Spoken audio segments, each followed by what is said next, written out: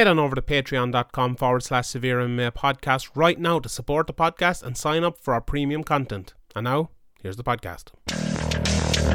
The pride of Limerick, a young man named Sean Sheehan. The MMA media, Don Graham McDonald. The Severe MMA people that are coming to the local shows way before everyone else. I see them coming up and they're getting their shot, and I'm proud that people are coming up with me.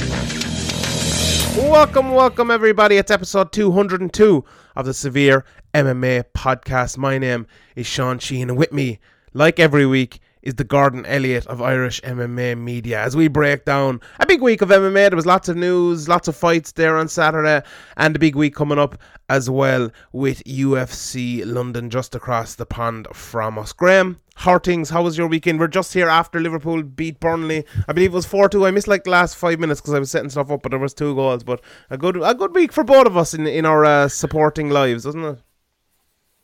Well, this week for Liverpool was not great. Like, you know, it's a bad refereeing decision that gives Burnley a go, but it was more yesterday where Man City were playing terrible and then got given a 4 or 5 yard offside goal and changed the whole game. It's a fucking terrible decision. What did you think of the linesman put it straight up the flag and the ref went over, even though he had about 6-7 bodies in between him and definitely couldn't see it, and overruled the linesman. What did you think of the penalty Man United were given against PSG? I thought it was a penalty. Yeah, it's one that's not given a lot of the time, but it is a penalty. Yeah, like at first, he had enough room to move. It wasn't as if it was blasted at full force from a yard or anything like. Yeah, at first, when the ball was struck straight away, I was like, "Oh, that's a penalty." He handballed it. Didn't they show the replays? And I wasn't too sure. But kind of watching it again during the week, like you could see, he had his eyes on the ball and he kind of turned his arm towards it. I actually think it was a penalty. I know I'm very, very, very biased, but he blocked the shot. He blocked the shot with his hand. Yeah, I know. Like sometimes it happens where like it hits your knee first, or it hits your thigh first, and then it hits your hand. And like I'm like, that's not a penalty. That's ball to hand. But there was enough room for him to not do that. Yeah. It's one of them unfortunate ones though as well. Like if it's not given, you're like, fair enough as well, because it is like a really close decision. Like you know, some refs give that, some refs don't. Yeah, that's true. The VAR, the legend. I take back everything I ever said about it. Getting Man United into the second I went to VAR, I was like, "Oh, this is so Man United. There's no way they're not giving this." It was great. It was Man United are back, legends, absolute legends. But anyway, Junior Dos Santos, is he back as well? What do you think? This display against Derek Lewis last night at UFC Wichita, is Wichita even a real place? Who knows? I was kind of saying, go on. I was kind of saying last week that like he looked a spent fighter after the Velasquez fights, but he's kind of made a comeback and not to what he was. Like he's not in, like, you know, even look at his physique, he's not in the same shape, or you know, he's older now and maybe it's harder to stay in the same shape.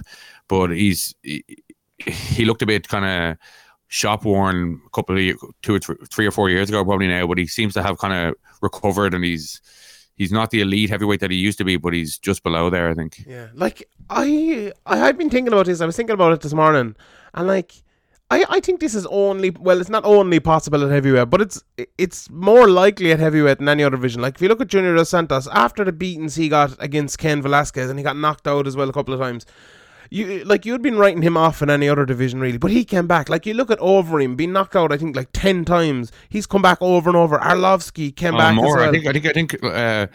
I think like 10 years ago, Alistair Overeem had been knocked out 11 times, and people were calling for him to retire. Long before Strikeforce or UFC or anything, like, you know. And he's been knocked out a few times since then. So he's probably like 15 times he's been knocked out. But in the heavyweight division, it seems like you kind of peak in your late 30s. Yeah, like, but in other divisions, if it doesn't feel like, but even like if you are in your late 30s or whatever, other divisions, it feels like, you know, if you get knocked out, like look at Woodley last week. People are kind of writing off Woodley now. It's like, it's unlikely for him to come back, and I think that's probably right. Like, I think it is probably unlikely for him to come back. Like, it happens all the time. Like Damian Maia lost against Woodley, and he's lost a few fights since. Okay, got one win back there recently, but it's very rare in other divisions that people actually rebound from coming from almost the very top, then losing a few and then rebound. No, we did the career retrospective of Jose Aldo the other day, and you know, if you're not on Patreon, sign up to listen to that, because that was a real fun one. But you know, I think that's why people rate him so highly as well, the way he's able to come back in that Frankie Edgar fight after he lost to Conor McGregor, and then coming back with 2 wins as well after the 2 losses to Max Holloway. But like at heavyweight, I don't know what it is. Maybe it's just the ability to fight a safer game at heavyweight is maybe more there because there are less ways to actually win fights against most of the guys you're fighting because they're less well-rounded. You know, they've just less ways to win the fight. Like you're fighting Derek Lewis. Okay, he could get on top of you and he could beat you from the mount, or he could land that one big shot. But it's it's not like you're fighting a Chad Mendez who can take you down and wrestle you or knock you out or outpoint you or whatever, or really good fighters like that. I think at heavyweight it's just kind of a different conversation, and it's almost like they're outliers compared to the rest of the divisions. And now that take nothing away from Junior Dos Santos or Alistair Overeem, but I just think they have more kind of scope to get back there and get back to where they are. And like for Junior Dos Santos last night, I suppose getting to the fight, it was a really, really good performance. But what about what did you think of Derek Lewis in this fight? Like, I want to get your takes on the first, because I'll give mine after. What did you think of his performance? It's very Derek Lewis. Like he got hit with a body shot. Usually it's his back he's complaining about, but it's this time it was, I don't know, his ribs or his abdomen, or he got hit with some body shot anyway, and he nearly actually got the knockout. It was nearly very Derek Lewis. Like when that was happening, when he landed that big shot on Junior, as Junior moved in to kind of try and finish, you're thinking, oh, this could be like deja vu for another Derek Lewis fight. But I don't know, he just doesn't seem to take punishment that well, or when he gets tired, he kind of starts moaning, and is. I don't know. I just don't know how he's won so many fights when you watch him fight. Do you reckon it's real or fake? Like, is he actually hurt, or is he just faking it all the time when it goes to the body like that? He probably did get hurt to the body, but I think most fighters would just kind of like put on a game face and just not try to show it, but he just shows it. If I don't know, I really am not sure. Like, it feels like it's fake, because that first time he got hit to the body, he just threw that right hand straight away perfectly. Like it was like he wasn't hurt at all, and he went back all through the game. Scott Smith, who was Scott Smith fighting that time? God, who was that? Or Pete Sell, wasn't it? Pete Sell, yeah. Pete Sell hurt him to the body, moved in, and he just got cracked with a big right hand. Yeah, but Lewis does it so often now that JDS kind of read it, and he was like, "No, I'm not doing this."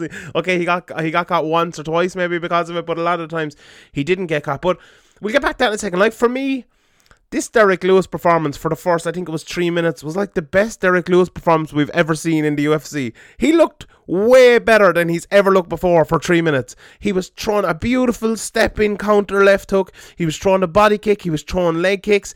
He was stepping away much quicker than he normally does. He wasn't just waiting on the back, waiting for that one big shot. This was perfect. This was absolutely perfect Derek Lewis performance. Then he gets hit to the body and he plays possum for a little bit, or maybe he doesn't, and then he counters him. And that was brilliant. And if he could have added those two things together, he would have been brilliant. But the second he got hit to the body and played possum and hit JDS with that one big shot, he just completely reverted to type. And now maybe it was because he was injured or whatever, but he was standing on the back foot just waiting for JDS to come in, telegraphing that big right hand. And now, look, we've seen it in the past, it's worked for him. But I think Derek Lewis had improved an awful lot in the start of that fight, and was doing it against, one of the best technical boxers in the whole UFC, one of the best ever probably in the heavyweight division, Junior Dos Santos, and he was doing it really, really well. But it all went out the window as soon as it turned into a brawl. And now maybe that was his plan, to kind of give JDS a little bit of a little bit of heart in that, okay, I'm going to make this a technical boxing match. I'm going to strike with JDS. I'm going to try to counter him and get JDS into that kind of mold that he's going to fight in that way, and then change it and turn it into a brawl. And okay, that's probably a wise enough game plan, and okay, it didn't work out for him, so you can't criticize him too much. But I think he was actually doing well enough in the kind of technical fight to keep going that way and to try to re-establish it. Okay, he got injured, but he came out in the second round and he looked okay again after that. The body didn't seem to be bothering him too much. Now JDS went to it again, and he was kind of, when he was jabbing to the body, he looked okay. He looked a bit scared isn't the word, but a bit tentative, because he was already hurt there. But to me, like, I've always been very critical. Critical isn't the right word, but I've always talked about Derek Lewis, and he's not the best technical fighter in the world, and JDS is obviously worlds above him, and class really did show in this fight. But I think I think it was a really good performance from Derek Lewis, and I think it gives him heart for the future. If he's fighting other guys like this, I think he can fight him in that fashion where he fights kind of technically. He tries to throw his big left hand and tries to catch him inside, and then when it turns into a brawl, have a brawl, but re-establish it again. Like, do you think Derek Lewis can fight in that fashion, or do you think he'll always be that brawler that he kind of turns into when the going gets tough? Well, I think it's good to have that as an option as well for him, because in a lot of fights he's kind of standing there with his hands on his hips or his hands on his knees. So it's definitely good. It's definitely good to have that option. But I think against most heavyweights, just slugging it out with them will work. It's just as you get to the upper echelon that he obviously tried to kind of be a bit more technical against JDS because he thought in his camp or somebody in his team or him came up with a game plan of we're gonna have to and as we're gonna have to be a bit more technical here. And as you said, it was working quite well. Actually, I don't know. This is when he got poked in the eye. I thought, maybe he'll kind of exaggerate this, and this might go on for a while. But in fairness to him, he was just like, nah. He wiped it on Herb Dean's t-shirt pretty funnily, and then just went on like so. Like, kind of Derek Lewis is one of them guys where he's not quite as bad as Alex or as Charles Oliveira, but when something happens, you think, this could be the end of the fight, or something could happen here. This could. When you normally, like, if a guy gets poked in the eye, you think the fight will go on. But when Derek Lewis did, I was like, this might be the end of the fight. But in fairness to him, he fought on. Yeah. Maybe because he was doing so well, and if he had been doing badly, maybe he wouldn't have fought on. Mm-hmm. Yeah, and this was like a real fight of like contradictions, because it was, as I mentioned with Lewis and with JDS, there was a lot of class technical fighting, and then there was a bit of what you kind of mentioned there, a bit of tomfoolery with the eye poke was bad, but he was. I don't know if he was playing it up, but he could have done it that way, and the body shot as well, where he was kind of, it wasn't playing it up, and you said it exactly right, and I was thinking about that as well earlier. Like Paul Felder, I think, was saying it on the commentary that he got hit with he's got hit with shots like that obviously in the past and to the solar plexus, and they've hurt, but he tries to kind of hide it.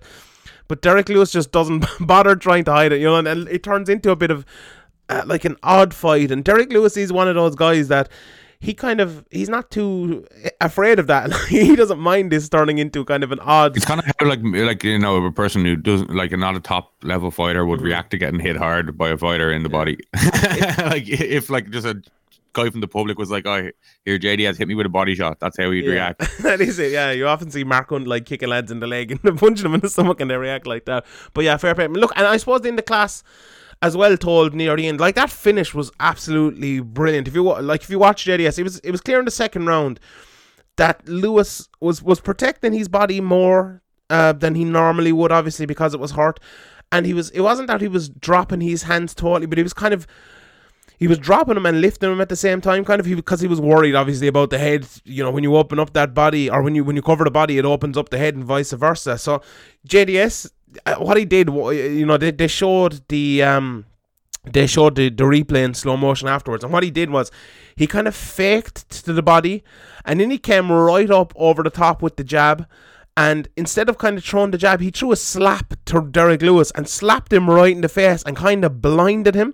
So all Derek Lewis could see was that palm in his face, and then he came over the top with the right hand right in behind it, and obviously hurt him pretty badly. I thought it was a very, very good stoppage as well by Herb Dean. He gave Derek Lewis time to recover, and JDS obviously landed with a lot of big shots on the ground and everything like that. But to me, it was a good fight. It was probably a better fight than maybe I expected from both guys, really. But for Junior Dos Santos, obviously it was a really good win, and that's 3 in a row now after beating Tai Tuivasa and Blagoy Ivanov. Like, the question obviously then is what's next for JDS. Like, to me, at heavyweight, because it's so disjointed and so many people lose, it's almost like it's easier to match Derek Lewis now than it is JDS.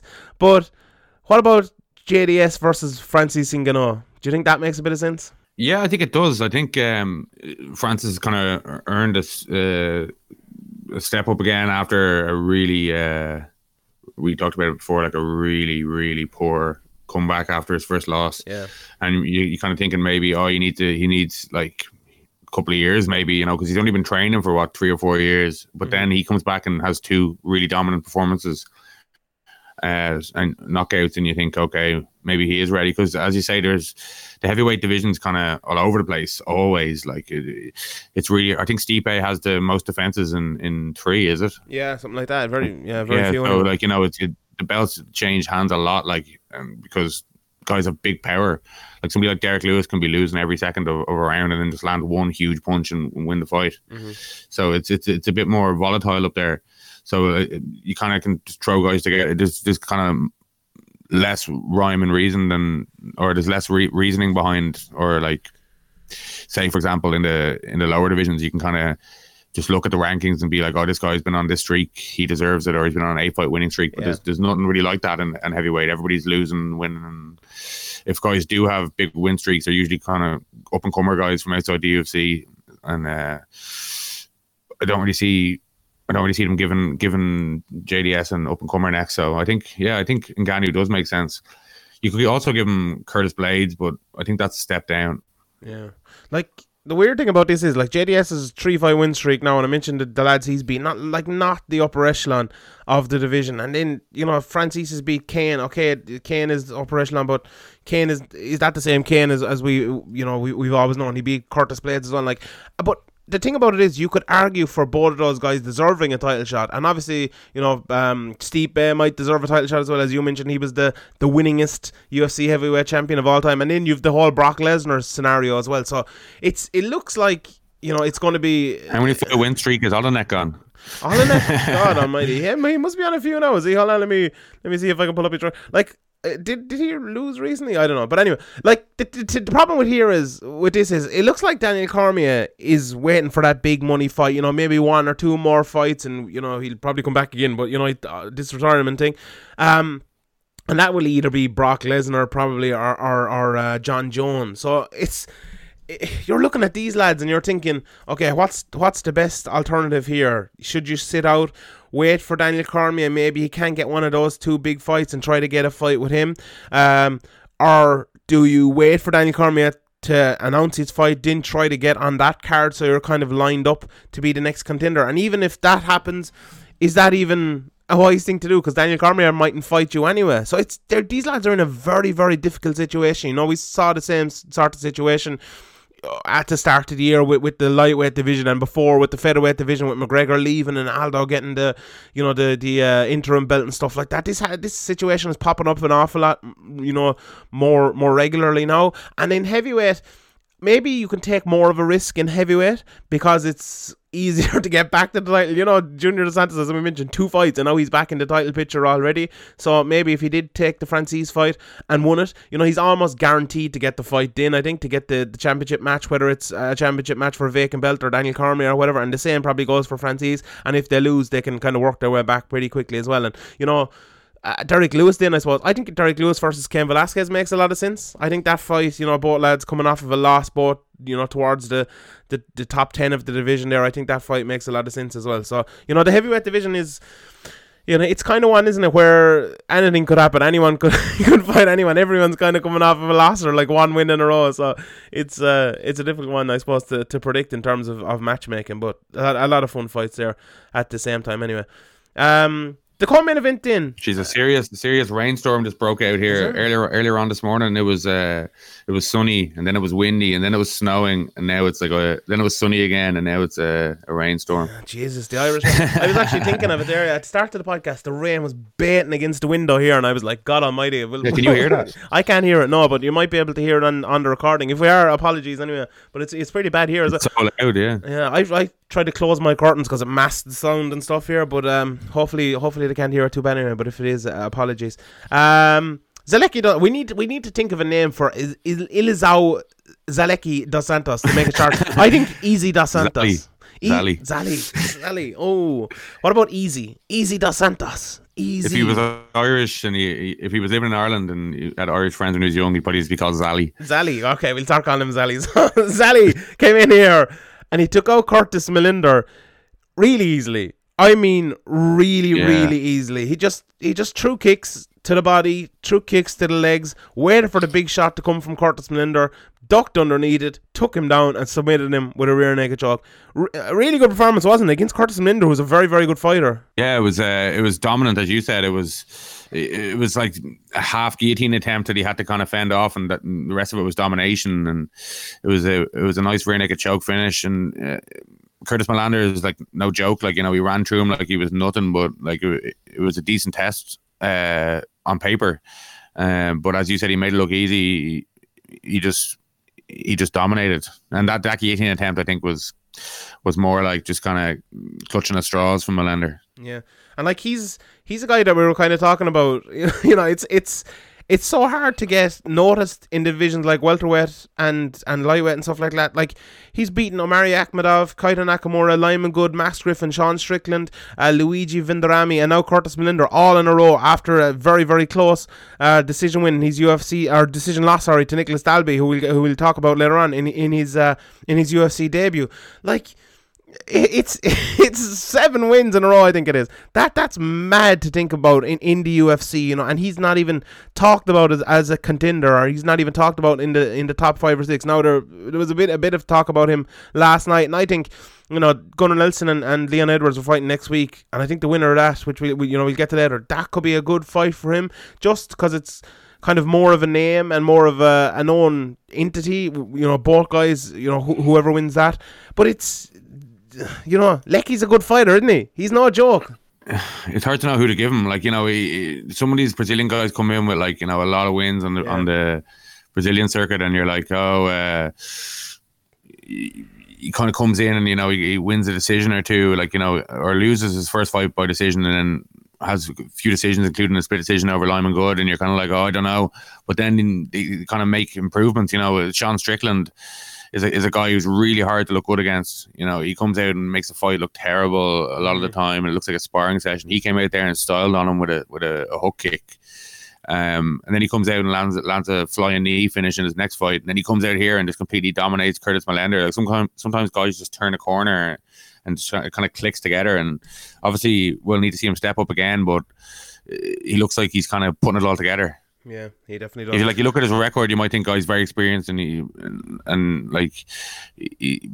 a lot of his fights are jungle fights against guys with, like, not great records, or guys maybe you haven't even heard of. Mm-hmm. But these guys that now in Strickland and Melinder are definitely guys that he kind of known quantities that he's gone out there and dominated. So he could.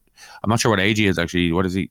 Let me just check. He's 32. Yeah, so he's not too old. Like, you know, he could make a run at a belt, but I don't really see it happening. He'd have to make even more strides. But we've seen guys do that. Like, even if you looked at somebody like Tyron Woodley at this age, you know, and another guy in his division, he was like losing to Nate Marquardt in Strikeforce and stuff like that, and people kind of never thought he'd be where he was. Obviously, he just lost his belt, but he was a champion for a few years there. And I'm not saying Zali can do that, but he can definitely cause a lot of trouble for a lot of fighters. Yeah. And if he keeps improving like he does, then who knows? Yeah, the hardest thing is, you know, you hit on it there. The hardest thing in MMA to do is actually, like, to put everything together. Like, he's a really good guy on the ground, but adjust your striking to get the fight to the ground, or to get, you know, to get moments where you can get the fight to the ground. That's very, very hard, because guys coming in are trying to stop you from doing that.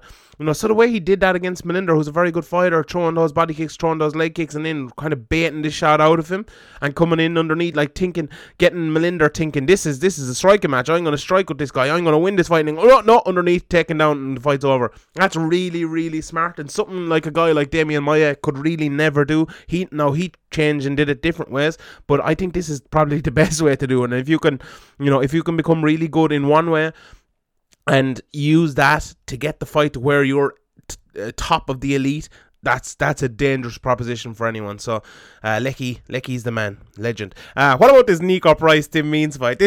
How did this not win fight at night? This was really, really fun. Even a few slaps thrown in. Yeah, there was a few slaps thrown in, actually. Like, Tim Means, I was, I was watching this fight and watching it and watching it on I didn't see it live because I don't know, something happened. I had to go anyway, and I watched it back, and I was like, how did Nico Price win this fight? I was like, Tim Means is just destroying him here. He's beating him, hitting him with the left hand, hitting him with the left hand, and boom, over the top with the right hand. Like, this was all about Nico Price's durability and his ability to stay in there, and not just his ability to stay in there, but his ability to be alive. Guys can stay in there and they can survive and they can survive and they can survive. But he was there and his eyes were open, he was wide awake, he was getting hurt, he was getting rocked, but his ability to recover and his chin was unbelievable. The lads were talking about him on commentary, cutting less weight, and I think he moved up in weight for this fight. That's always going to help you as well when you're getting into these dark moments after taking 5 or 6 big shots. And he just landed that beautiful right hand. There was nothing, there was nothing too fancy about it. Tim Means was coming in. He was too open, too wide. Thought he was going to finish Price. And Price just came over the top with a right hand and knocked him out. And poor Tim Means looked like he broke his ankle on the way down as well. Landed horrifically on it as well. So brilliant. Ate a few hammer fists as well. He did, yeah. It was just that durability isn't something we often see, and not just durability, but the durability and his ability to kind of keep his head when all around him is whatever that quote is from your man, from Mike Bassett, England manager. Don't know. Yeah, exactly. But a good performance anyway, wasn't it? Yeah, it was. It was very well. It started off well. It was a very good fight. It started off well for him, and he got taken down then quite easily. But he I think maybe the slaps kind of roiled him up a little bit. Yeah, made him want to kind of stand in the pocket and trade. And usually that doesn't really work out. But Tim Means is kind of doing it too. So it was somebody was going to go down, but it did look like Tim Means was going to get the better of the striking, as you mentioned. But just got hit on the button and went out and ate a couple of coffin nails, or a few coffin nails. Mm-hmm. So that's the roll of the dice you're taking when you're slugging away like that. Yeah, it definitely is. A few more fights in on the card. Blagoy, Ivanov and Ben Rothwell. I thought Rothwell had won that. It wasn't a robbery by any means, but Rothwell definitely won the third round. And I just thought in the first couple, okay, I think it was Zane Simon was making the argument that Ivanov was landing big heavy shots, and people kind of got fooled into thinking because Rothwell was pushing forward, he was winning the fight. And I agree with him in that assessment of fights normally, but in this one, I think Rothwell was actually doing enough when he was going forward, and he was landing as big, if not bigger, shots than Ivanov, and he was pushing forward as well. Now it was a very, I think he very just close. Showing the damage a little bit more in his face might have sometimes sway the judges as well. Mm-hmm. And the thing about it is, like in the third din, Ivanov started showing a little bit more, and I know the rounds are scored after or during every round, so the third isn't influence on the first and second, but I don't know, it wasn't a bad decision by any means, but I think like the top judges probably score this for Rothwell, but maybe I'm wrong on that as well. Who knows? I had it for Rothwell as well, but it was close enough that like you weren't like, oh, he's definitely won it. Like. Mm-hmm. What about my boy Beneil Dariush, Team Sheehan, doing it for me again? I don't know. He's just every time he gets hit, you're just like, oh my god, he's about to go down. Mm-hmm. But he managed to stay on his feet this time. But I don't know. Drew Dober is like a pretty kind of basic fighter. Like for a UFC fighter, he doesn't really. I don't know if you're getting cracked by him and rocked by him. I think all hope of Beneil Dariush being a proper contender ever. You can't be that chinny and fight the top guys in such a stacked division like lightweight. Yeah, I actually agree. Like it's unfortunate because I think he's so skilled and so good that he could be one of the top fighters in the world, but he's like a chalk ice. He's beautiful when you look at him first. Take the first bite and he's unreal, but then give it 5 minutes and he just melts away. He's like that. He just is. He's who takes 5 minutes to eat a chalk ice? What are you talking about? No, but if you gone leave in it about there, 25 seconds. That's a good point. That's what he needs to do. He needs to finish, lads, at 25 seconds. But Dariush strikes well. He hits very hard. He's knockout power. His wrestling is excellent. His jiu-jitsu is top level. And you put all those things together, and he's still a fighter who's like on the edge of a cliff at all times. He's also a bit lax or something. He's a bit too relaxed or something. I don't know. He doesn't really have that killer instinct. I don't know, mate. Like he doesn't have that aggression or something. There's something missing, I think. Yeah, I think he does have that aggression, but he's better off not using it, because when he does use it, he just gets knocked out straight away. And that's, he needs to be smarter, I think, and he's trying to do that, and he was in the end of this fight. And even when he got hit in this fight and hurt, he was stepping away and he was using his intelligence, and I think that's the best way for him to fight. But like, the thing about Beneil Dariush is, it's very unfortunate for him, because everyone knows him now. He's not a puzzle anymore. He's been found out. Like, the way to fight Beneil Dariush, and this may sound very basic, and you could say this for anyone maybe, but you just go forward and throw combinations and hit him. That's it. Try to hit him on the chin. Like that's a very basic thing to say. But when you're fighting other lads, let's say you're fighting, Khabib Nurmagomedov, you're not just thinking about going forward, hitting him on the chin. You're thinking about his wrestling. You're thinking about him taking the shots. You're thinking about loads of different things. Same goes for, all fighters. But with Dariush, when his chin is like that, you could be losing, 14 minutes of that fight, and it just takes one shot, or you could be losing badly for the first 3 minutes, and it just takes one shot and the whole fight's gone. Like, that's the thing with Dariush, and that's what he's going to have to deal with. Now, maybe he can use that to his advantage as well, because he knows what guys will be doing. He knows guys will be just coming in, going headstrong, balls out to try to knock him out, and maybe he can use his wrestling a little bit more because of that. But, I still think Beneil Dariush has the scope to be a great fighter, but he just has that one fatal flaw. He has that off switch located just below his mouth and just above his neck, which is always going to be a problem for him. But otherwise on the card here, Omari Akhmedov, Tim Boetsch, not a classic. Tim Boetsch losing that one again. Anthony Rocco Martin. Rocco Martin. God, does Anthony Martin have any friends to tell him stop calling himself Rocco? Anthony Martin now is Tony Martin for years, and yeah, it's Andrew Cole and Andy Cole. No, but he's not Anthony either. He's Rocco now. He wants people to call him Rocco Martin, or just Rocco. He's like fucking Seal or Shar. Or The Edge. Call me The Edge. The Edge, yeah, God almighty. Has he any friends Imagine if you just started going around calling yourself. Maybe it's just piss take. Yeah, maybe he's just laughing. He's like, this is fucking hilarious. I don't know. He seems like the most cringe man of all time. He cut a terrible promo as well after his fight. And, he's a good fighter because he beat Sergio Moraes. Sergio Moraes is no joke. So, he's a good fighter, but he just seems very, very cringy. And yeah, look, fair play to him. Yana Kunitskaya as well, won against Marion Renault. Not the greatest fight in the world. Grant Dawson.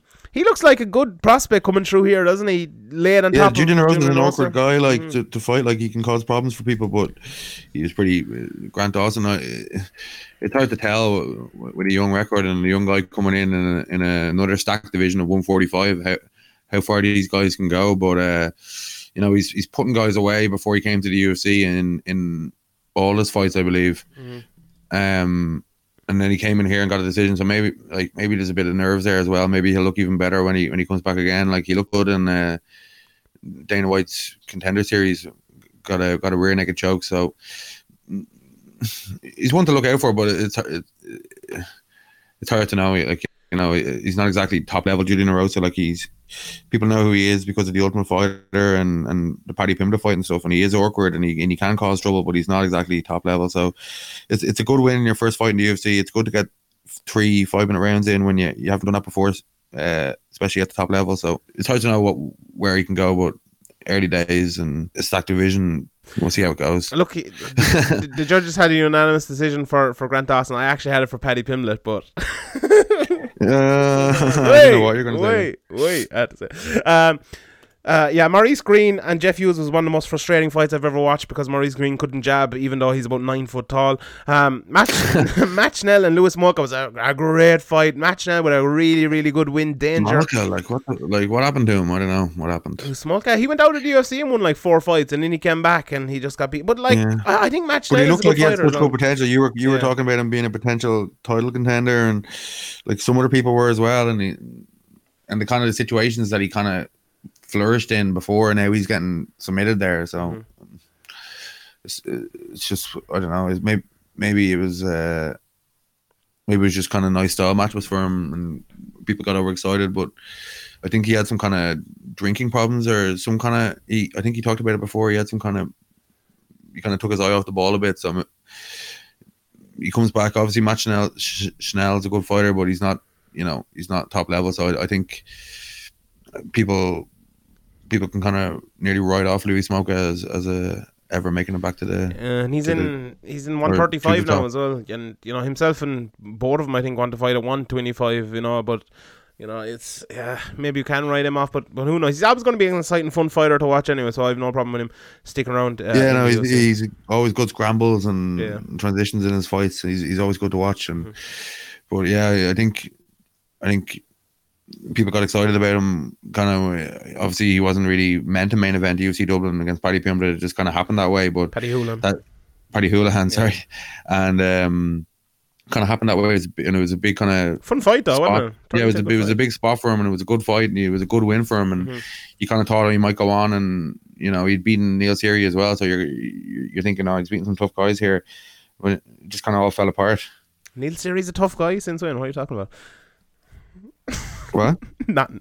I just like a Neil Seery there. Let's go. Okay. Before we get to the UFC London, Cage Warriors had a card this weekend in Copenhagen. It was a pretty good card from all accounts. I only caught the top two fights. Very close fight between Sarnbach and Morgan Shadi for the interim featherweight title, and Nicholas Dalby versus Alex Lahori was a very, very good fight as well. Like, Nicholas Dalby is a guy, he beat Lecky, as you call him, by a split decision, and like, this was a really good performance against Alex Lahore. He came out, put on the pressure, and got the knockout of Alex Lahore.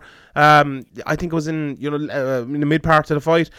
Like, to me, Nicholas Dalby is a guy who could get back to the UFC. Now, he's not the best fighter in the world by any means, and I don't think he's ever going to be like a ranked UFC fighter or anything. But I always rated Nicholas Dalby. I think he's a very, very good fighter, and he's a guy who could. Do you think he's a guy who could make his way back to the UFC? Obviously he's holding the belt now in Cage Warriors, but with a few more wins, maybe he can get back in the UFC. Yeah, I think it was kind of surprising enough that he got cut because he's they do European cards, and he's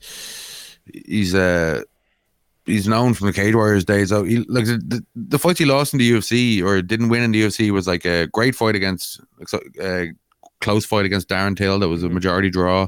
Then he lost a decision to Cummings and Peter Sabata, which obviously isn't great, and then a split decision. But in his next fight against Peter Solly, but he's gone out there and he's beaten Philip Mulpeter, Alex Lahore, and another guy who was undefeated at the time. So he's better than the guys on the local scene. We had the Cage Warriors belt before he left for the UFC. He has it again. So yeah, I think he should be in the UFC. Yeah, I agree. And speaking of Nicholas Dalby, a man who he has fought in Ireland, in Dublin, is Darren Till, and he fights Jorge Masvidal at the top of UFC's return to London this weekend. Like, to me, watching their fights before we did the podcast here, they're two very, very similar fighters in that they're kind of very Muay Thai stylists, love to box over the top. Masvidal kind of leads with that front leg and makes it awkward for you, kind of breaks up your rhythm all the time. And Darren Till is kind of a rhythm fighter where it's funny the way Darren Till fights. He's like, his two hands kind of go in unison and they go down and up and down and up, and then he strikes and then it goes down and up and strikes, and it's very odd the way he fights. Now, if Masvidal can kind of break that rhythm by using that front leg, by hitting those little kicks to the knee, it could be a difficult night for Darren Till. But I always looking at this. Nah, it could be. But looking at this fight, looking at both guys, that kind of old adage that the good big guy always beats the good little guy is the one that's gonna come true here. Yeah. I just think Darren Till will be too big, too tall. His reach will be too long. He'll be able to win the jabbing battle. And if you beat Masvidal in a jabbing battle, you beat Masvidal really, because what he's great at is boxing. He's a very good jab, very good at coming in behind it with the right hand. But I don't think that's a viable way to win against Darren Till. He's beaten almost everyone he's ever fought in that fashion. Now, okay, Woodley hit him with a big right hand, and that's always the case. But he's thinking about the wrestling there as well when he's fighting Woodley. But yeah, I would favour Till. But I think it'll be a good fight. I think it'll probably be 3 or 4 rounds of back and forth boxing, and I think Till will dominate. It might even go to a decision. What way do you think it'll go? I think Till will win. I've always thought Masvidal was overrated, to be honest. But he does have a kind of way of, like, all his fights are close. But I think I think Darren Till will have too much. Like I think Masvidal's going to need to get takedowns to beat Till, like especially over 5 rounds. I don't think he's going to be able to get them. If he is going to be able to get takedowns, I don't think it's going to be easy for him to get them, and I think he's going to need a lot of them, and it's not really his game.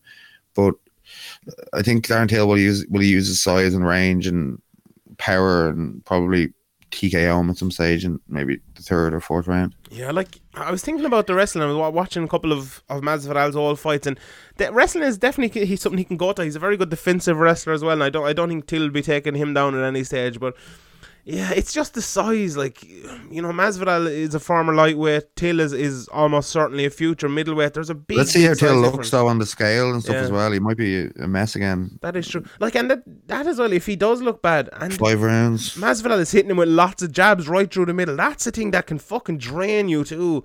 And you know, it's an interest. It's more interesting fight than I think we gave it credit for when it was first announced. I think it's a good fight, and you know, even if Till does win it and dominate in the fashion I think he probably will, I still think it'll be a good fight because Masvidal, I think he's an overrated fighter as well. I think he does awful well to get into kind of these big spots, but he is still a tough, nasty matchup for a lot of guys, and will never ever give you an easy fight. So you know, I'm looking forward to that, and it should be fun. I think Leon Edwards versus Gunnar Nelson is kind of the opposite to that, isn't it? I expect this to be more of a, maybe not a dynamic fight, but more of a kind of a close fight. You know, Leon Edwards hits very hard. He's a good wrestler, good against the cage as well. We know what Gunnar Nelson is like, you know, a very dynamic striker and unbelievable jiu-jitsu artist when it hits the ground. I find this one very, very hard to call watching kind of both of their fights. Have you kind of a clear winner in your head, or do you think it'll be close as well? I think it's going to be close. Like Leon Edwards only lost in 5 years. It's a decision to Usman. I mean, like obviously Usman's a bit better now than he was then, but he was still a serious force to deal with when they fought. And Edwards, okay, he hasn't been beating the very top guys until he fought Donald Cerrone, but he's been pretty dominant, and he had a good win over Tumanov, who's a good fighter. Like Barberina's a good fighter. Vincent Luque is a good fighter. So like these are good wins. They're not top level wins, and I think Gunnar Nelson's jiu-jitsu is definitely going to be much better. And if it hits the ground, it'll probably be a rear naked choke or a body lock and then a rear naked choke, but body triangle and a rear naked choke. But if Leon Edwards can, I think he needs to push Gunnar Nelson back, and Gunnar Nelson sometimes is a little bit too not eager, but a little too happy to play the kind of striking game and not go for the takedown, and that could cause trouble for him. But Gunnar Nelson striking is underrated, and he does have he can whip out a precision shot. Like he's known as a ground guy for good reason, but he's shown in the past against good guys like Brandon Thatch is a good striker, and he dominated him on the feet. Alan Jouban's a good fighter. He dropped him before he choked him as well, I believe. Yeah, he did. Yeah. So he's not, you know, a lot of guys who are so good on the ground, like for example, Damian Maia are terrible on the feet, but Gunnar Nelson isn't like that. So I probably favor Gunnar Nelson here, but Leon Edwards does have ways to win. But I just think that jiu-jitsu is just there's probably going to be a sequence where Gunnar Nelson manages to get on the back at some stage. I don't think Leon Edwards is a big knockout guy, but we've seen Gunnar Nelson come out before and look really kind of laid back and relaxed, and too relaxed, and not really make anything happen. And that's kind of the way that Leon Edwards could just win a unanimous decision that way. But so there's definitely ways to win, but I lean Gunnar Nelson.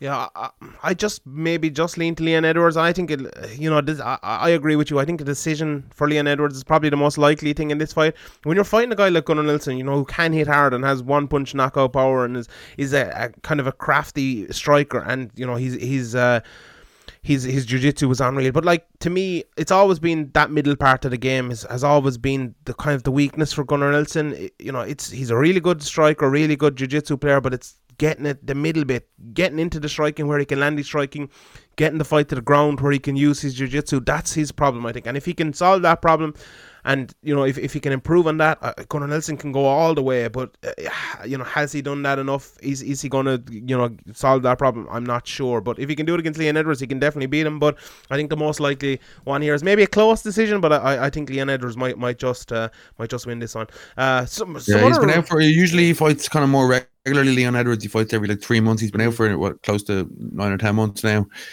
So there might be a bit of like if you start slow and you end up getting taken down, it's all over pretty quick against Gunnar Nelson, more than likely as well. Like he's gonna have to be very cautious not to have a fresh Gunnar Nelson on his back in the first round. But if he can kind of like edge out the first round, then a decision is kind of within sights, and he's pretty good at turning at, like, you know, okay, the guys he fought before Cerrone, obviously Cerrone's a really good win for him, but the guys he fought before Cerrone don't really offer the threat the threat on the ground or on the feet that a Donald Cerrone does or a Gunnar Nelson does. Yeah.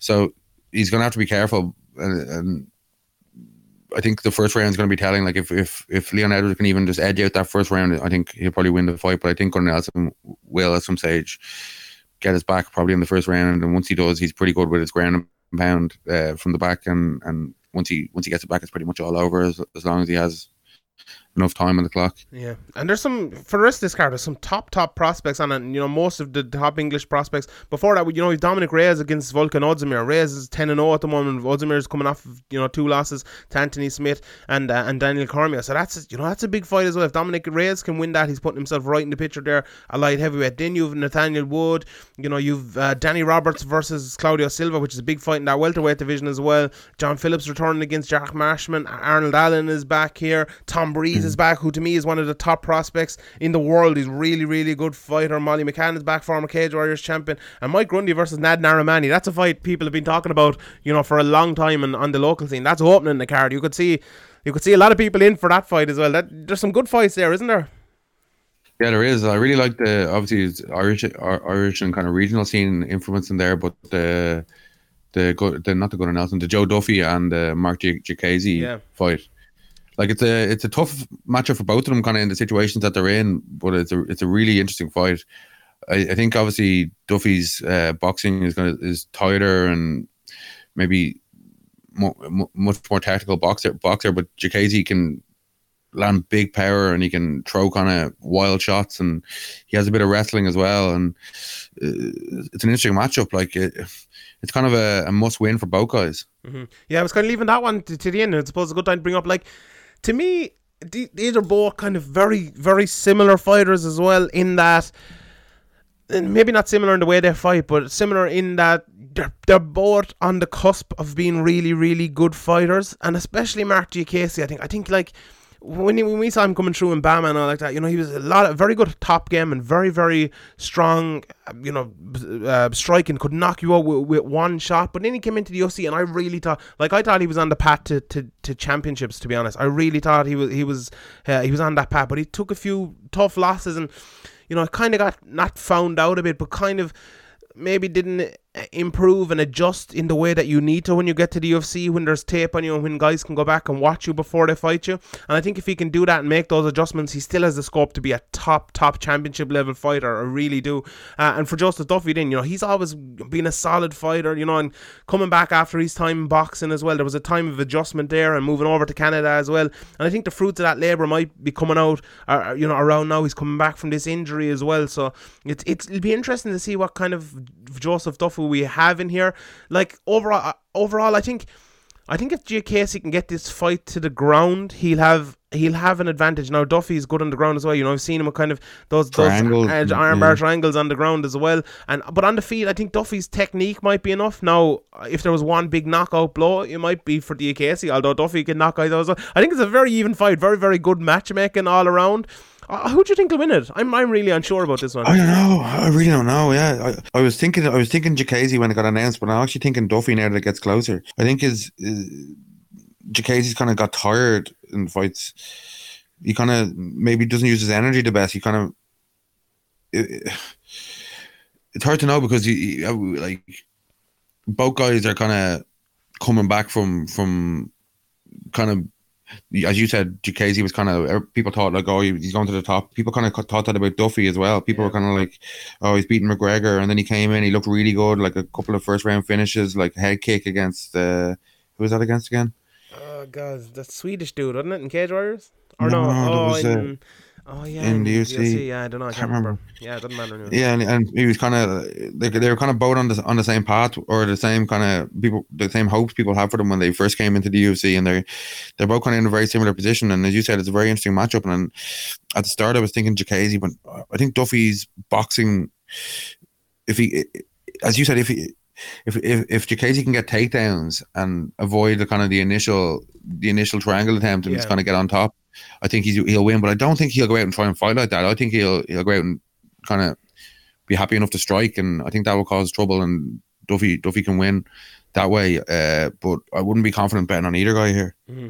I think this could be a fight at night. I think it's a real one that could go a number of ways. 100%. All right, let's move on. Paul Hughes returned after, I think it was almost 2 years out, to win over Stephen O'Neill at the weekend up at Cage Conflict. I believe that was a good card with a lot of guys from around this area on it. But Paul Hughes was kind of, we talked to him a couple of weeks ago, and Andy Stevenson talked to him this week in an interview, and I don't know if you saw the fight, but he came out straight away. Paul Hughes in his last fight, I talked to him a few weeks ago, and said, you're obviously a very good striker, and what's the kind of the rest of your game like? Because I'd watched these old fights and stuff, and he was like, yeah, and my old fights, kind of going back looking at them, I'm kind of a little bit embarrassed to look at myself, but I've improved and an all-round game. And, that's grand to say, but to go out and actually do it, his last fight he came out and he threw hands and knocked the guy out pretty quickly. This time he came out underneath straight away, didn't throw one punch, came underneath, took his opponent to the ground, beat him up with elbows and finished it. I don't know, was it the doctor stoppage late? It was hard to see. It was a very grainy kind of stream, but he got the finish anyway towards the end of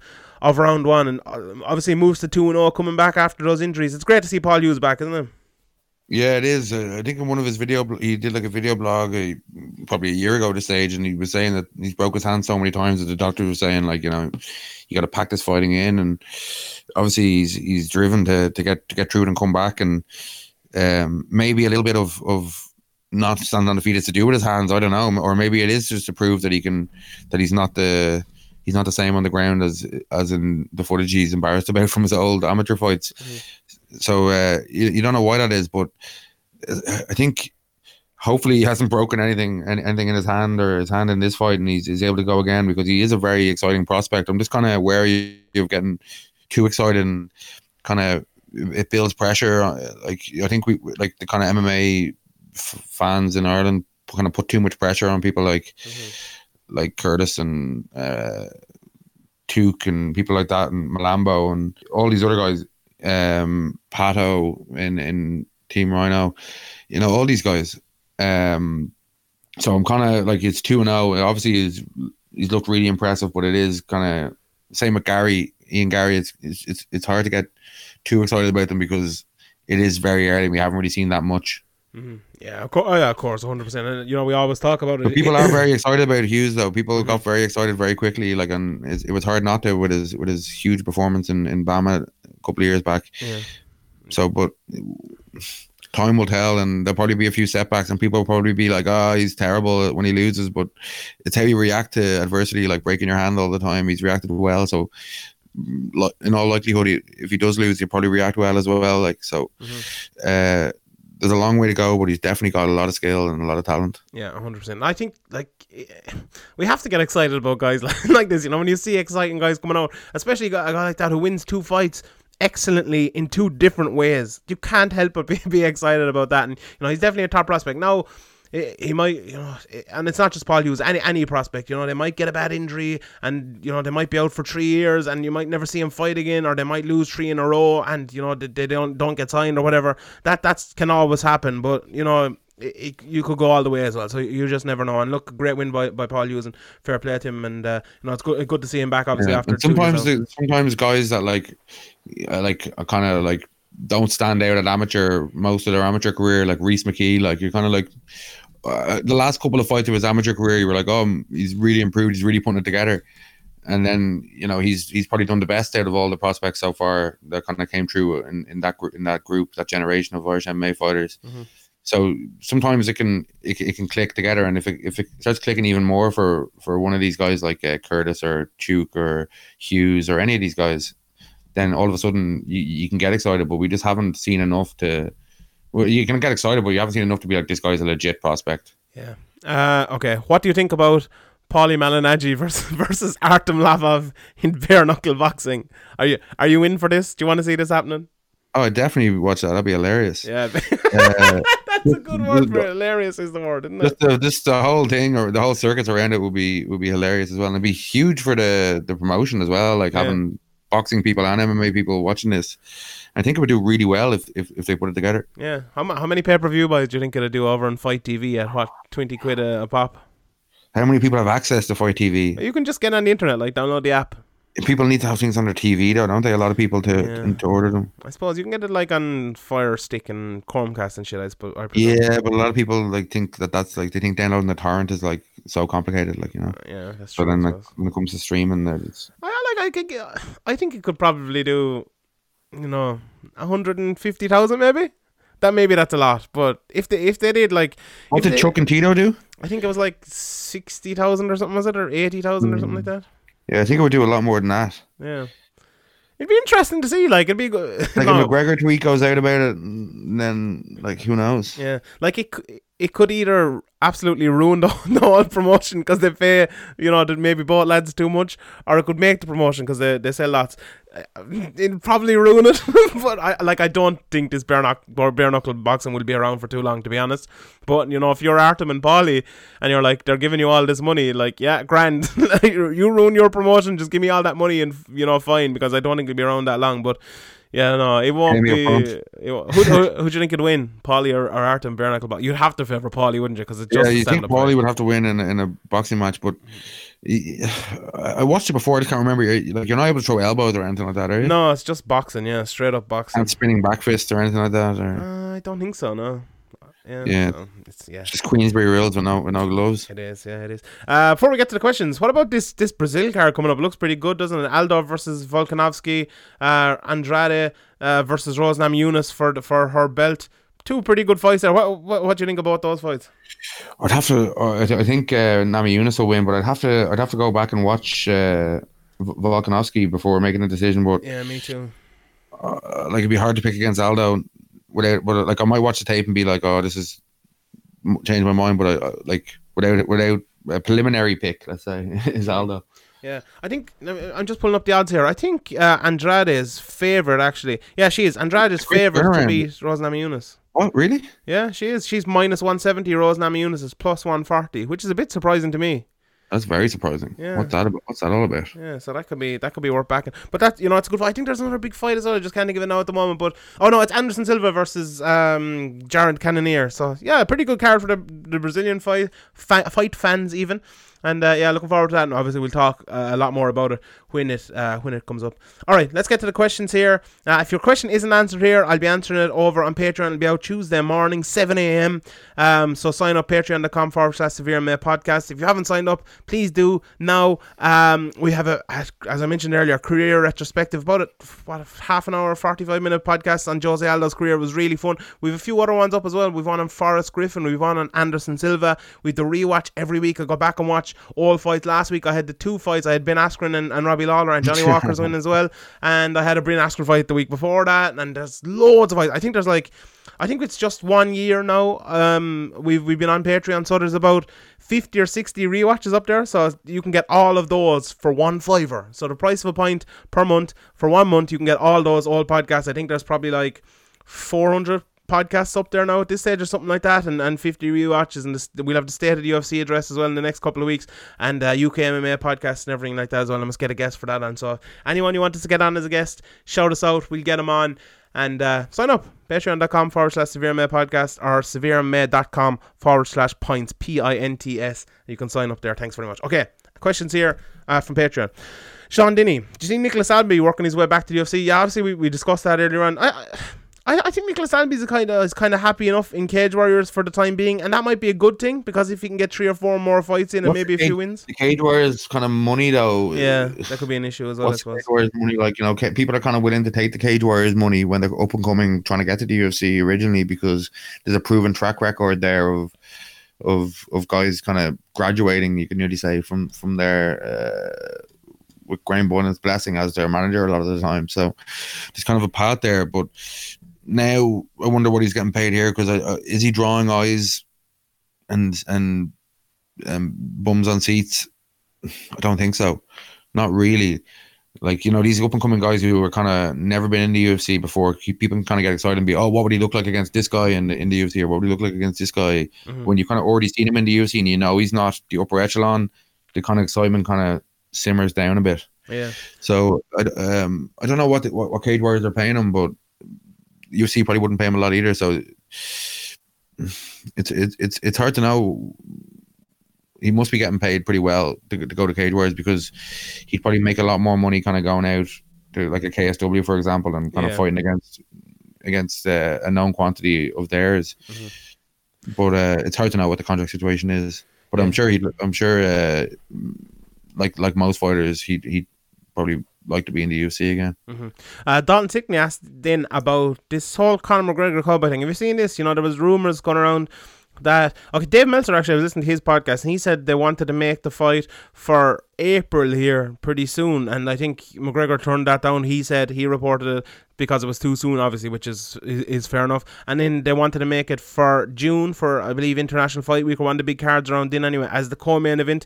And that a lot of people are saying McGregor didn't want the co-main event, and you know, obviously everyone is saying, if that is true, what are the UFC thinking? Just make it the main event. Can't be true. Like, to me, it sounds just ridiculous. Like it makes no sense. Like, if you've the biggest draw in the history of the sport, you have to put him in the main event. Like, this just makes no sense. And like even Meltzer was saying on the podcast, like if that was the case, they wouldn't have said, okay, yeah, you can be main event. Like that's the first thing you can say. Like, you know, it to me, like, do you see any logic behind this, or is this just maybe negotiations from the UFC or whatever?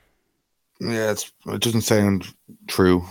Any of it. Yeah, I don't know. Like, the thing about it is, well, maybe Cerrone is getting a little bit anxious about it as well. Maybe, you know, obviously we've seen it in the past when McGregor in the UFC, and you know, a lot of the big fighters, Brock Lesnar as well, kind of get into these negotiations. There's always a bit of a back and forth, and one guy comes out in the media and says one thing, and the other guy comes out and says the other thing, and maybe Cerrone's thinking, this is never going to happen, let me just take another fight or whatever, because Cerrone's one of those type of guys, and maybe maybe the UFC will be happy enough to say, alright, sure, take a fight, we can always find someone else anyway, even if you lose, and if you win, it makes it even stronger. So maybe that's the case. But to me, I never bought the co-main event thing for a second. Like, it just makes no sense. Like, okay, you could buy, okay, maybe McGregor did say, I don't want to fight in the co-main event, but like, if he did say that, wouldn't you think the UFC would just straight away go, okay, you can fight in the main event, or, you know, we'll move you a month forward and we won't have you on International Fight Week because we want a belt in International Fight Week, we'll have you a month after, so we'll have 2 huge pay-per-views 2 months in a row.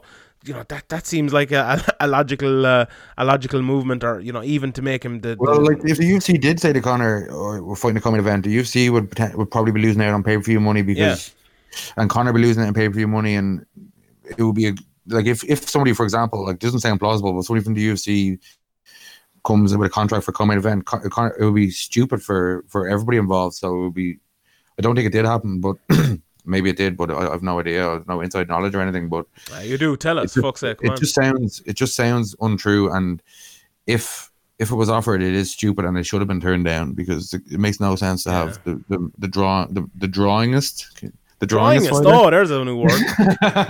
the drawingest fighter in the history of the UFC in the co-main event just is madness.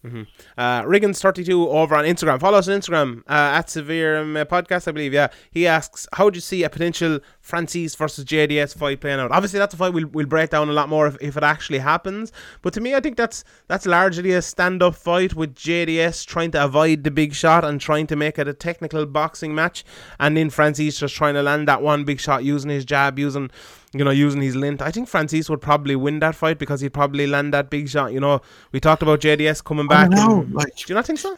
I think so, probably, but I think JDS, like, if he can get out of the first round, like, obviously that's a big if. It's a huge if in a Francis Ngannou fight, out of the first even couple of minutes. But he's the more technical fighter, and Ngannou didn't react well to getting hit. Like, it was 2 fights ago, but it was like a minute ago in fight time. So there's still some questions there. Like, I would have been confident picking Ngannou before that horrific performance Ngannou had 3 fights ago, but that's still a little bit in the back of my mind. It's a good point, in fairness. That is a good point, yeah.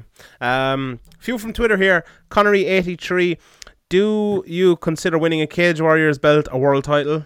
No, No. obviously not. No offense to Cage Warriors, it's just anything but the UFC is just not really the world title. Yeah, like someone, I think it was Sean Deeney asked over on Patreon as well. Like, it's not like Pride back in the day where you could make a case, like a pretty good case. You can't make a case. You can't make a case for like the BAMMA title or even the Bellator title, like the Cage Warriors title, any of them. Yeah, like Sean Deeney asked, should they introduce European titles or Bellator? Think about that. Like, to me, the Cage Warriors and BAMMA titles are European titles. Like, that's what they are. And there's nothing wrong. Like, winning a Cage Warriors title or a BAMMA title back in the day, that's a great reward. Like, that's huge. You know, we remember McGregor winning those titles. We remember Siri winning them, or Dalby or Pindred or whoever. You know, they're great. But to call them world titles just makes a bit of a laugh of them, to be honest, because everyone knows they're not world titles. But there's nothing wrong with that. You know, it's like, you know, winning the League Cup is great and winning the FA Cup is great, but you know you're not the best team in England when you do that, or you know you're not the best team in the world when you do that. But it's still great. Like, there's absolutely nothing wrong with You it. got some good kids in your squad. Yeah, that's true. That is true. Okay, one or two more here. Mr. Podge, JDS has won 3 in a row now, and a couple more people actually asked this as well. Robert Burke asked it, do you think he can get another title shot? It's a tough one, isn't it? Because I think he could. Divisions, yeah, he definitely could, but would he be champion again? You never know in heavyweight, but probably will get another title shot before he calls it a day. Mm-hmm. And last question here. Kiwi Father has asked about 5 times to talk about Ole Gunnar Solskjaer. What's your rating of Ole Gunnar Solskjaer so far? How excellent has he been as Manchester United caretaker manager? I haven't seen all that much. Like, the one game that I actually watched 90 minutes of was the Burnley game. That we lost or drew, was it? Drew. Yeah. So I need to watch more. Maybe that's, I need to watch more, and they'll struggle. But I watched the first PSG match. I watched the first half on a plane and was on the phone to you, I think, as the second half was happening. Mm-hmm. And then I watched with a mate of mine the second leg against PSG, and obviously it was a great result and all, but they did, like, it was kind of fuck ups that led to their goals, or mistakes that led to their goals. It wasn't exactly a brilliant performance that people are kind of making it out to be like. And obviously he had to Ole Gunnar Solskjaer had to come into a less than ideal situation, and he's done really well. But I'd be pleased if he was appointed as the manager. I think like they could do better in Pochettino if they could get him, but maybe because Solskjaer's done pretty well, even though I think like the kind of Chelsea and Arsenal have kind of just blown it really more than anything. Mm-hmm. Like, Man United have obviously gone on a good streak against teams they should have won. They should have won against, and they've beaten Spurs and drawn with Liverpool. So now they've qualified for the Champions League next round. So you can't really argue with the results, and it does make sense to give him the job. But as a Liverpool fan, I'd be pleased if he got the job. Yeah. I prefer him than Pochettino, definitely. I must get Phil on during the week. We were actually talking about it there recently. We must do a podcast. Maybe do it in the next week. If you're there, Phil, hit me up, because I'm obviously useless at doing that. But like, to me, I've obviously watched all the games. Like, when he came in at first, there was just a total change. We're playing excellent passing football, absolutely brilliant stuff for a while, and then the 3 or 4 matches, they were just knocking out results, got good results, but not playing great football. And then all the players got injured. You know, Herrera, Matic, Martial, Mata, Rashford was carrying an injury. Pogba got suspended for the last game. And it's just been, they've been digging it out as well. And it's been tough. And that PSG performance with fucking Pereira, McTominay and Fredge in midfield, just, brilliant. You have to say he's definitely improved them in terms of mentality and in terms of caring, and in bringing them back to be like Manchester United are, with heart and young players, and the soul of Man United.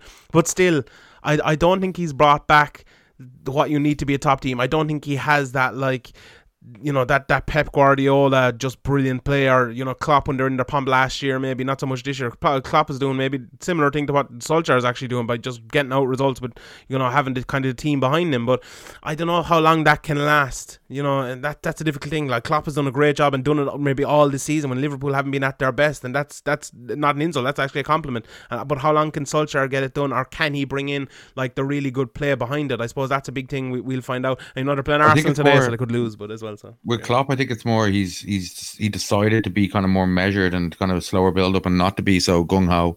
It's kind of like a decision from the start of the season. it's more of a, okay, it's exciting, but it's more risky football. Get lads to buy into that though as well is the tough part, isn't it? When like they're playing this great football with the front three just going gung ho, to get the front three to play like that as well, that's tough, I think, and that's it's when you have Van Dijk back there, like he's just so good. Van Dijk, he's even better than he was at Southampton, and he was absolutely brilliant at Southampton. Now he's just unbelievable. He's the best defender I've ever seen by a good bit. And obviously Mignolet and Karius are not, like Mignolet especially is a horrific goalkeeper. And having Alisson back there, like all goalkeepers make mistakes or whatever, but like he's just saves that he should make. He makes 95% or 99% of the time, when Mignolet was 30% of the time. It's a huge difference. I don't think he's that good, Alisson. He's good, but he's like 100 times better than Mignolet. Like even like if Mignolet is making 10 mistakes or fucking 15 mistakes in a season, he's probably making 5, which is still a lot compared to like a De Gea or a top goalkeeper. But it's such an improvement on what they had before. It's just made him so much better. Obviously Van Dijk as well, as you have to say he's the best defender in the world at the moment. Chris Smalling is pushing him now, but he's definitely up. Did you see Chris Smalling against PSG? He was phenomenal. He's been really great recently as well. I called it. I always said, like, once you get Joe Gomez back there fit, like beside Van Dijk, like that was like they weren't conceding goals at all. They were looking brilliant with that combination, and obviously Matip is a good fourth choice. Matip's a good defender. I always fourth or fifth choice centre back, but obviously it's not ideal to have to play your fourth or fifth choice centre back. Like Lovren, obviously is a good player, but is likely to his head like he'd be flawless for 4 games in a row, but then just completely cock up for like 20 minutes and just ruin, like throw away 3 points in a game. So obviously Joe Gomez is much more relaxed and better passer, and okay, maybe Lovren's better at heading, but Gomez's kind of weakness has been heading throughout his career at Liverpool. But he's kind of improved that. I think beside Van Dijk, Van Dijk is a good communicator as well. He kind of lets everybody know where to be, and everybody trusts what he says because he's so good. And you just need people like that. You don't really have that leader at the back, because like usually it's either your keeper or your centre back. But when Lovren's telling you what to do after he just made 3 mistakes in 2 minutes, like you're not really going to listen. Yeah. All right, everybody. There's a little bit of a severe soccer snippet there to end the podcast. We'll have another one hopefully over on Patreon in the next couple of weeks anyway. And hopefully Man United beat Arsenal today. Although I'm not that confident right now about it, but sure, by the time you're listening to this podcast, everyone will probably know the results. So there you go. Anyway. All right, everybody. Thanks for listening. We won't give you the promo we already gave it you. To end here, all we have to do is give you the inspirational quote of the week. Take control of your emotions before emotions take control of you. We'll see you next Tuesday or Monday or probably Sunday.